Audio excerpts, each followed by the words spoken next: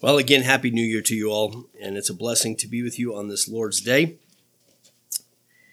This morning, our text is from Matthew chapter 2, as we consider this morning the story of Herod and the dragon at the manger, if you will.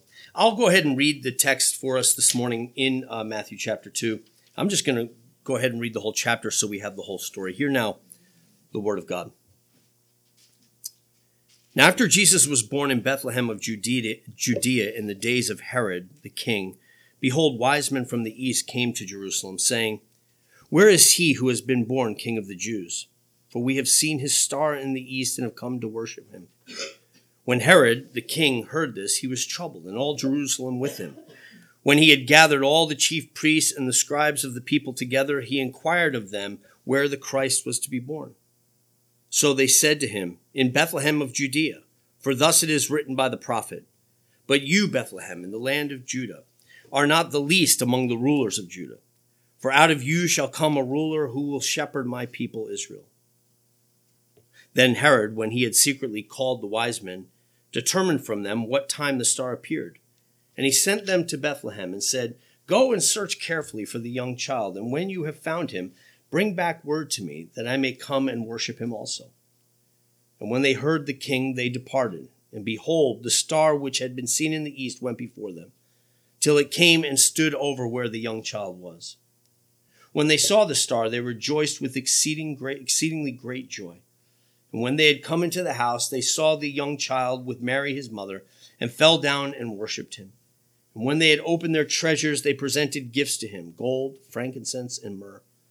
Then, being divinely warned in a dream that they should not return to Herod, they departed for their own country another way. Now when they had departed, behold, an angel of the Lord appeared to Joseph in a dream, saying, "Arise, take the young child and his mother, flee to Egypt, and stay there until I bring you word, for Herod will seek the young child to destroy him." And when he arose, he took the young child and his mother by night and departed for Egypt, and was there until the death of Herod, that it might be fulfilled which was spoken by the Lord through the prophet, saying, "Out of Egypt I called my son."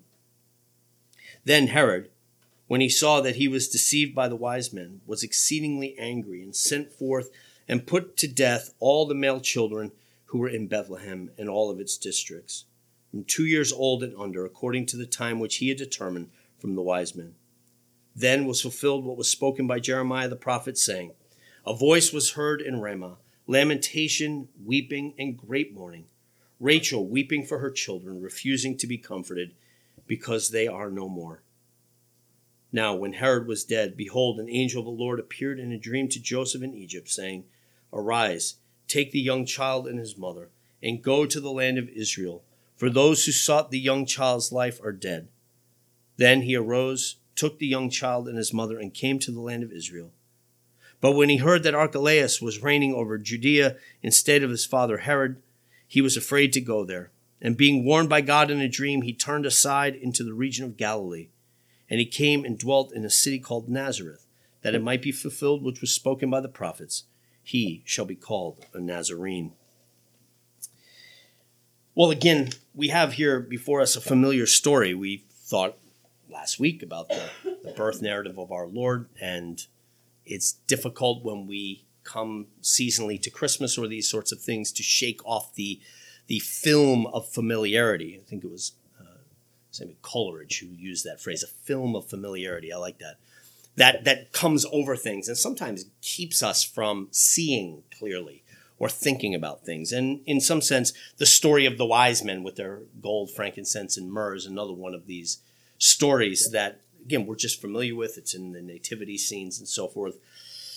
But what we have before us in this story is an unbelievably dark side to Christmas.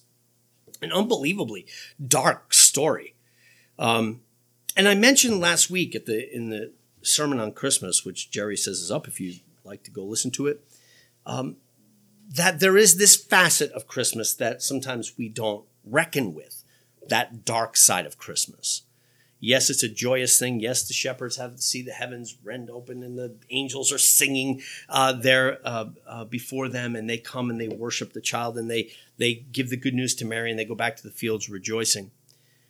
But what we don't see in that text in Luke 2 is the dragon lurking. It's not reported. We don't see him in the picture, but he's there. And we see this image, the image, and hence the title for the sermon this morning, comes from the Revelation text. Because in Revelation 12, John, I believe, the Lord through John, in fact, is giving us a vision. He's giving us this apocalyptic vision of the story of Israel. But that story condensed down into the story, in some sense, of the birth narrative of Jesus. And in that story, in Jesus' rendering of the story through John in the apocalypse, we see a dragon hovering, lurking around the woman. Now, we don't have time. I have preached through Revelation. I love the book of Revelation. I love Revelation 12. And we don't have time to go deeply into that. It's worth diving into. It's such a beautiful and challenging vision in Revelation 12. But the woman in Revelation 12, in some sense, represents Israel as the bride of God in the Old Testament, who is called to give birth to Messiah. It's by Abraham's seed that all the nations of the earth will be blessed. And yet, in another sense, it's Mary as the tip of the spear, if you will, the end of the story, the one actually in and among Israel through whom Messiah comes. And so in some sense, John is giving us a vision of the dragon lurking and lingering around Israel throughout all of her story, throughout the whole Old Testament. Satan is there, the adversary, the accuser, wanting to destroy the woman.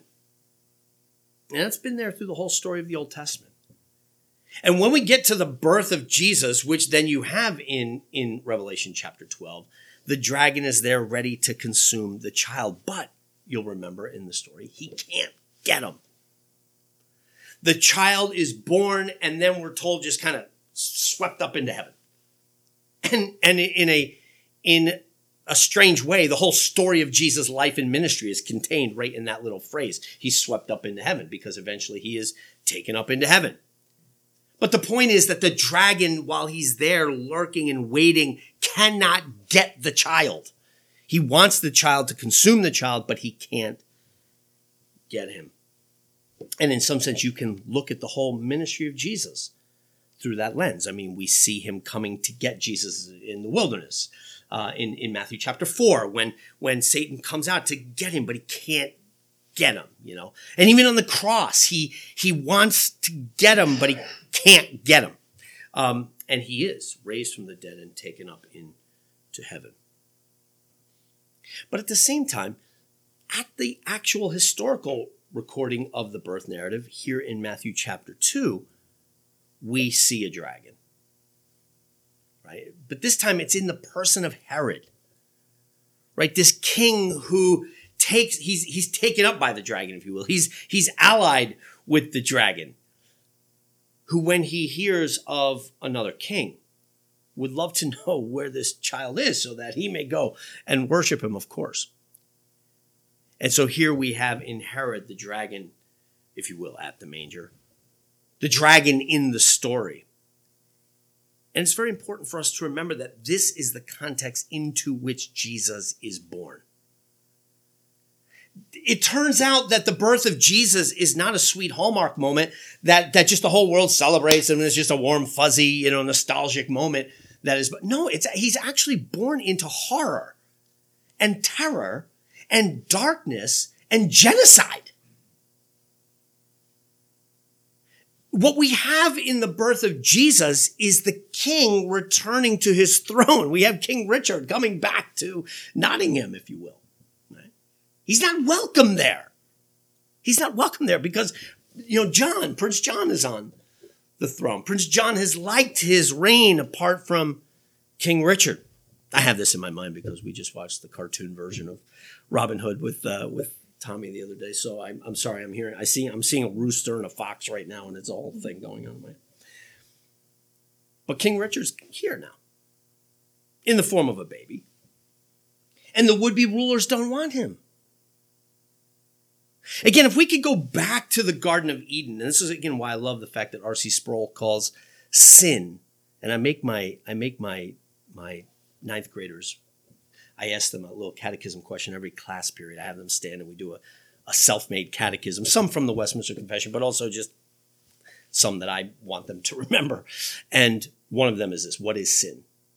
And the definition from the Westminster Shorter Catechism is a fine definition, but I have them memorize Sproul's definition. What is sin? Sin is cosmic treason against God. Sin is cosmic treason against God. I love that definition. Because if you go back to the Garden of Eden, what man does there, what Adam and Eve do there, is commit cosmic treason. Satan offers them the chance to have the throne. God knows the day you eat, you will be like him. Right? You will have the throne. You will have independence. It's an act of treason. At the end of the day, what Satan offers man and what man grasps after is the chance to be king. Now, what's funny in a very sick way, in a very ironic way, is that is the very thing God offered man. Right? Be fruitful, multiply, fill the earth, rule over it, and subdue it. God made man to be king with a small k, but a king nonetheless, the king over creation, but we were not satisfied. That's why it's cosmic treason. And what we see now in Herod is that story kind of reach its climax. I've said this before, like in the Garden of Eden, the sin kind of looks, it looks like the judgment is overblown. Right? They eat a piece of fruit and it's like, that's it. Out of the garden, damnation, hell, cancer, car accident. I mean, just like all hell literally breaks loose on the other side of that because they ate a piece of fruit. But it's not until you get to Herod and through Herod to Caiaphas and to Pontius Pilate that you see what the sin was. It was not a piece of fruit. It was not a small little infraction. You see in Herod, and you see in Pontius Pilate and Caiaphas and the crowds chanting, "Crucify him, crucify him." You see what the eating of that fruit was. It was the murder of God. It was cosmic treason. It was, if we could get our hands on him, we would kill him and take his seat. Because when he's born in the flesh, this is exactly what Herod does. Like it's that sin grown to full fruit. The image I've used again here and in other places is that of like a swab on the back of the neck that you take when you have your children for like strep throat. There's a little sin, and it's like God swabs the back of humanity's throat and puts it in a little petri dish called Israel. And throughout the whole Old Testament, we watch the little bacteria grow. And in the beginning, you can't see whether it's strep. You can't see what it is. You need it to grow in the petri dish. It just looks like a piece of fruit, and it kind of looks like an overreaction on God's part. But then throughout the entire Old Testament, the bacteria grows. And finally in Herod, but then ultimately at Golgotha, oh, okay, I see what it was in the Garden of Eden. That little seed of sin, I now see the full fruit of it here in Herod and ultimately at Golgotha. It is, in fact, cosmic treason. And this is the context of Christmas. It's God coming into this context so that he might set all things right. So we're dealing with this dark side of Christmas, but it's really, frankly, the only side of Christmas. Get rid of all the nostalgia, even though I love that stuff. But let us deal with reality. And the reality is we need King Richard back. We need somebody who will come here and set things right because we're in a mess. And Herod is a classic example of this. So we've got a couple things going on in this text, and I don't want to, it's too much to deal with all at once. I really kind of want to deal with this business of Jesus going to Egypt. But this, of course, the front side of this starts in a fascinating way with these magi coming. These astrologers, these kings, I don't know what they're, but they see this star and they read it. And in some sense, not in some sense, in a very real sense, God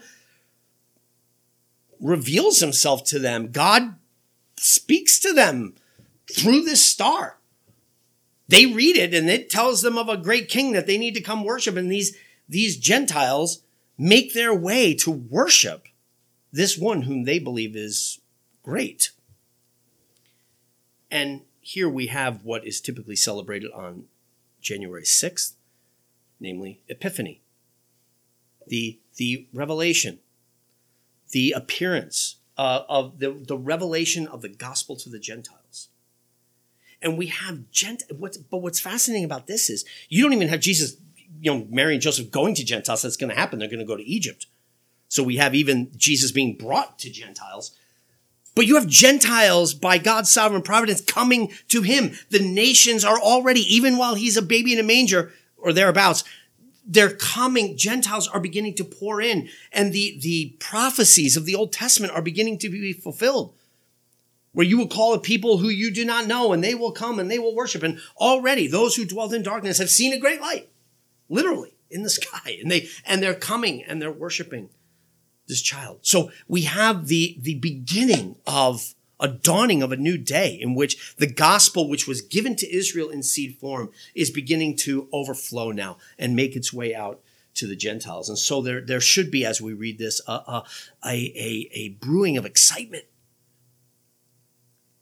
This is good news for the world that is coming. With that being said, let's set our minds on this situation with Herod. Herod then hears the news and says, bring me news because I want to worship this child. These three guys make their way off. They find Jesus, and then they are warned, hey, don't bring news back. Head out of town another way. And they, sensing the trouble, scurry out of town. And then an angel comes and reveals to Joseph, hey, you also skedaddle. You got to get out of here and head out. And so they make their way, pack immediately. Again, if you read this text, the angels in dreams keep coming to Joseph, and in every single occasion, while we don't know much about Joseph, in every single occasion, he's just immediately obedient. He's immediately obedient. The Lord says, go. He's like, let's go, pack the bags, we're leaving. to leave our home, just go down to Egypt. He's told, all right, come back. All right, he packs his bags, let's go. Whatever the Lord says, he does. So we don't know a lot about Joseph, but what we do learn of him is very honorable. And they head to Egypt. And then as they're heading to Egypt, now I'm down in verse 14. And when he arose, he took the young child and his mother by night, and they departed for Egypt. Now, again, when we hear Egypt, reading the Bible, like little red flags go up because Egypt is a significant place in the Old Testament, right? It's the place of the Old Testament story of the Exodus. It's where God's people were for a long time, enslaved. And then the story of stories, if you will, in the Old Testament is God with his outstretched arm. The great story of redemption and salvation is God extending his arm, defeating Pharaoh, bringing his people out through the Red Sea, through the Promised Land, and through the wilderness and into the Promised Land. So when he goes to Egypt, it's not like, he went to, it's just a random place. I mean, Egypt is significant for us. And then you get that because now as they head out to Egypt, Matthew quotes that text that we read in Hosea. And he was there until the death of Herod, that it might be fulfilled which was spoken by the Lord through the prophet, saying, out of Egypt I have called my son. And the minute Matthew does that, all kinds of things have to happen because the quote here is from the prophet Hosea. And in Hosea is just telling a story. He's saying to Israel, guys, the Lord called you out of Egypt. You're the son. You're his son. Do you remember that in Exodus? I can't remember if it's 3 or 4 where he says it.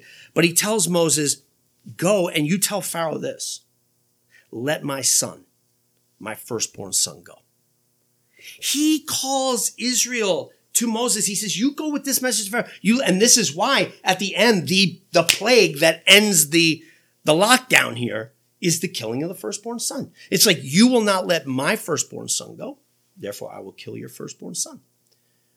Right? This is a battle of firstborn sons. So I will kill your son because you are holding my son. And my son is Israel. So the image of the son. So Hosea is telling the story. The Lord's telling the story through Hosea. And he's like, guys, because remember, at the time Hosea is telling them this story, it's going to be bad. They're going to be dragged off into Assyria. The enemies of the Lord are going to pounce on them. And the Assyrians were bad dudes. They were rough. And so the judgment of the Lord was going to come down. And Hosea is explaining it. And he's saying, guys, you're the son of God. He loved you. His bonds of love were on you. He fed you like a little child. He brought you out of bondage. He called his son out of Egypt. But what did his son do? His son rebels. His son goes after idols. His son wants to worship other gods. His son, is prodigal. His son essentially gives his dad the finger and goes off.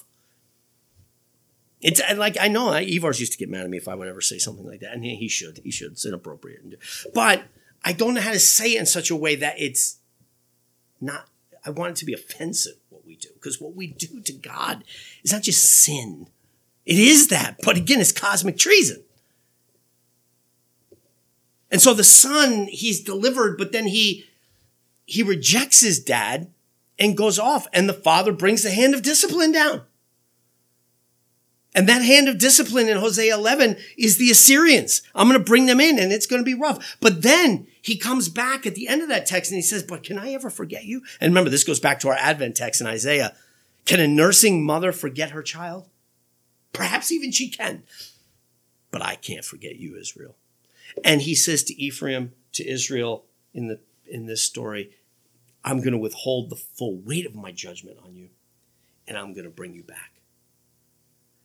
Now Hosea is just telling the story. Hey, Israel, this is your story. Remember you went down to Egypt and God called you his son and brought you out? Now, Matthew, when Jesus is taken by Joseph to go to Egypt, Moses draws back on this Hosea text and says, this happened. This all happened so that this text could be fulfilled. A text in which Hosea was just saying something about the past. And Matthew just gathers all of that up and says all of that, this whole story about being down in Egypt and being brought out is the story of Jesus. This whole story has been a prelude to the story of stories, to the real going down to Egypt and to the real being brought out. Matthew is telling the story of Jesus so as to say that he is the real Moses. He is bringing about the true and final Exodus. And in fact, we have in this little story some interesting little twists because in this story, there's a Pharaoh figure as well. Because when we hear about the killing of children, right, by a king who just starts killing the children, our minds also go back to Egypt because they go back to the story in Exodus 1 when Pharaoh looks and he says, that's it. The Israelites are growing too many. We have to start killing all the children. He just commits this genocide on the infants of Israel. And so when we're in this story and all of a sudden we have Herod start doing this, again, there's a connection to us where our mind, Matthew is connecting a story for us to help us get our minds framed, get the story of Jesus framed right. There's a different Pharaoh, and the Lord is delivering him. But here's the twist of the whole thing. Where is this Pharaoh located? In Israel. And it's even as Jesus is leaving Israel to go to Egypt that Matthew chooses to plant this Hosea text. Because later Jesus is going to come out of Israel. And it's not when he comes out of Israel that he says this was to fulfill what he said, out of Egypt I called my son. It's when he's leaving Israel to go to Egypt, he says, out of Egypt I've called my son. And Herod's there killing children. And it's as if Matthew is leveling this indictment, even against Israel, that Israel has become like Egypt. And out of this, God has called his true son. And where, to all places? Actually, to Egypt. But he won't leave him there either. He will call him out of Egypt and bring him back to Israel. And we'll see that, and hence we launch out into the rest of the ministry of Jesus. But it's worth asking, why is there a Herod in Israel? Why is there weeping in Bethlehem? Rachel weeping for her children, and she will not be comforted. Why is that? Okay, it's one thing when it's down in Egypt, but why is that here in Israel? And looking back to the Hosea text helps us here. This is the result of our sin.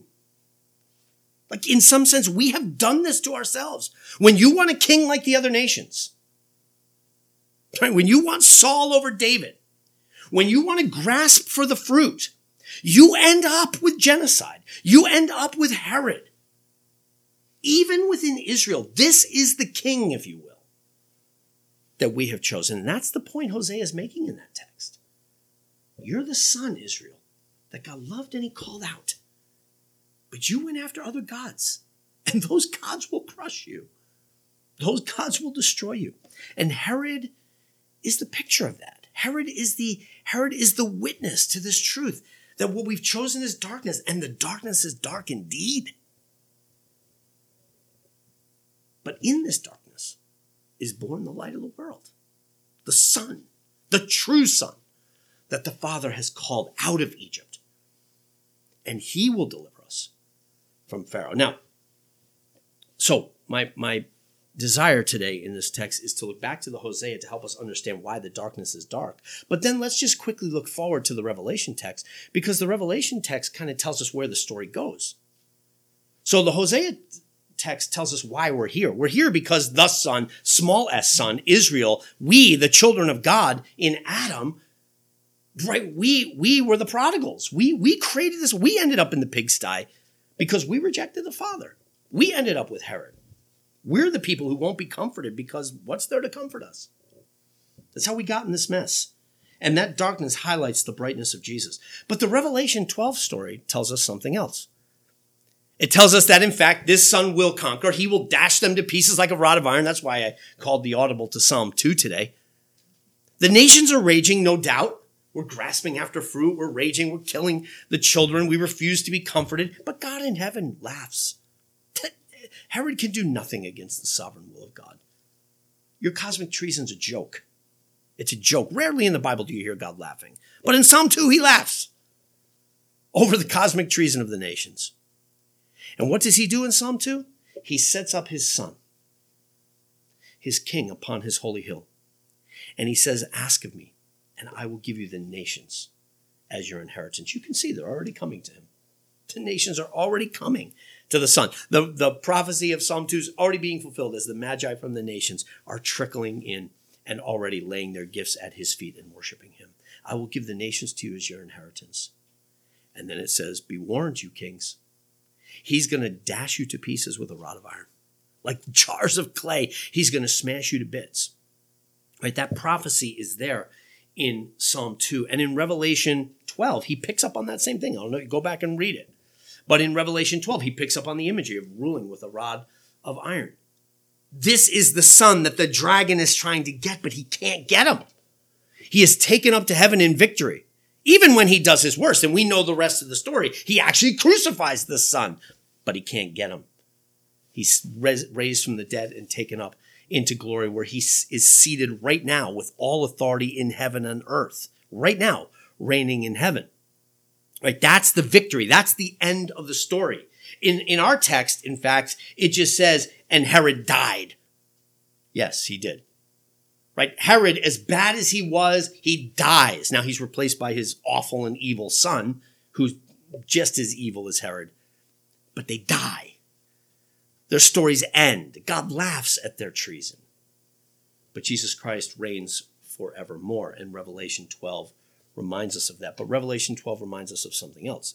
And here I bequeath to you the readings today. Go back and just read them all. Right? The readings that are chosen in our text are not like accidental readings. I choose them because they work together, as does the whole Bible anyway. But specifically,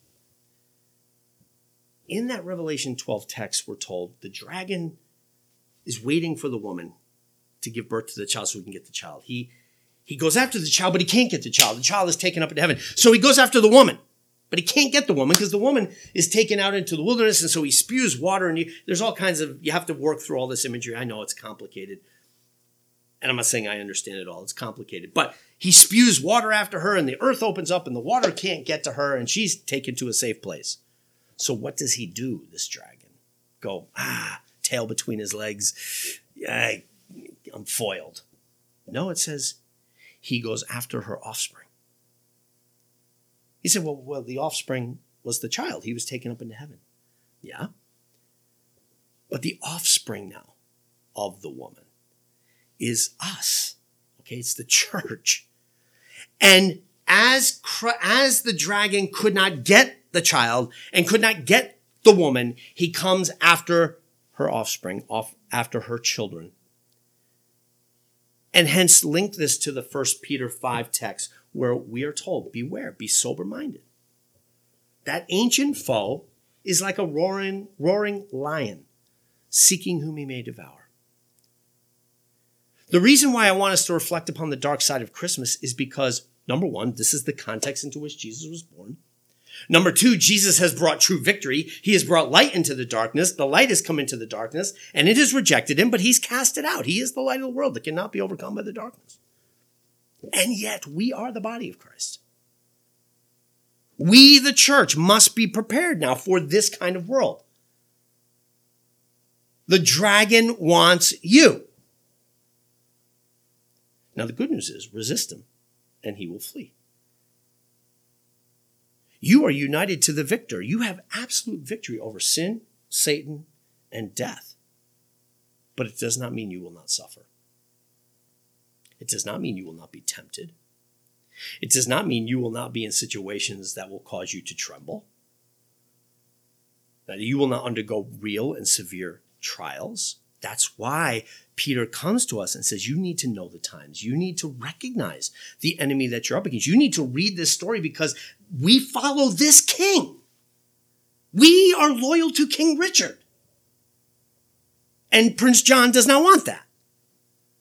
And you're going to pay the price for it. Right? The dragon hates you. Remember, go back again and read Revelation 12. Through this lens. Beware you who are on the earth and who are in the sea, for he is angry, meaning the dragon, for he knows his days are short. He knows he's defeated, but it's like a snake whose head is crushed. Genesis 3:15. It's like a serpent when a serpent's head is crushed, he doesn't just fall over dead. He writhes. He writhes and just snaps his head around. You got to be aware of that. Defeat is given. Death is imminent. But danger is real. And so it is for us within the kingdom of God serving this victorious king. Satan, sin, and death are defeated, but they're writhing. And Peter calls you to be vigilant then. To know that, hey, you are in a real cosmic battlefield, right? You serve a king who the world and Satan hates. He hates Christ and he hates the body of Christ. He hates the woman and the offspring of the woman. He hates you. So, brothers and sisters, my New Year's call to you, my Christmas call to you, as we are still technically in the season of Christmas, is to be sober. To be vigilant. To know we're not just managing our 80 years until the Lord calls us home, but that we are to set our minds to seek first the kingdom of God, to know that we are to put on the full armor and we're engaged in cosmic battle for the sake of the kingdom. Right? We need that kind of sober-mindedness to know that there's a real enemy that wants to undo and destroy the work of the church. He cannot. He cannot. But it's a real battle that has to be engaged in. This is the context of Christmas, and this is the context of our worship this morning. This is the context you're about to walk back out to. I don't know what troubles await you out there, but I know there are many. So go forth and serve the King with sober minds and sober hearts and with utter confidence in the victory of our King. Let's pray. Heavenly Father, we give you thanks for that King of Kings that was born to undo our cosmic treason. We confess our cosmic treason. We confess that at the end of the day, we want your seat. We want to be God. But we thank you that you have forgiven us. We thank you that you did not leave us and abandon us to the self-defeating and self-destructive ways of this treason, but that you sent your Son into it, that he might even bear not only your wrath, but ours as well as we turned on him. But Heavenly Father, we thank you that you've loved us, that you've called us to him, that you've opened our hearts and eyes that we might be loyal unto him. And so, Father, make us sober-minded, we pray, as we go forth to serve you today in whatever troubles or trials come our way. May we seek first your kingdom with utter confidence, but with also sober-mindedness. We pray this in Christ's name. Amen.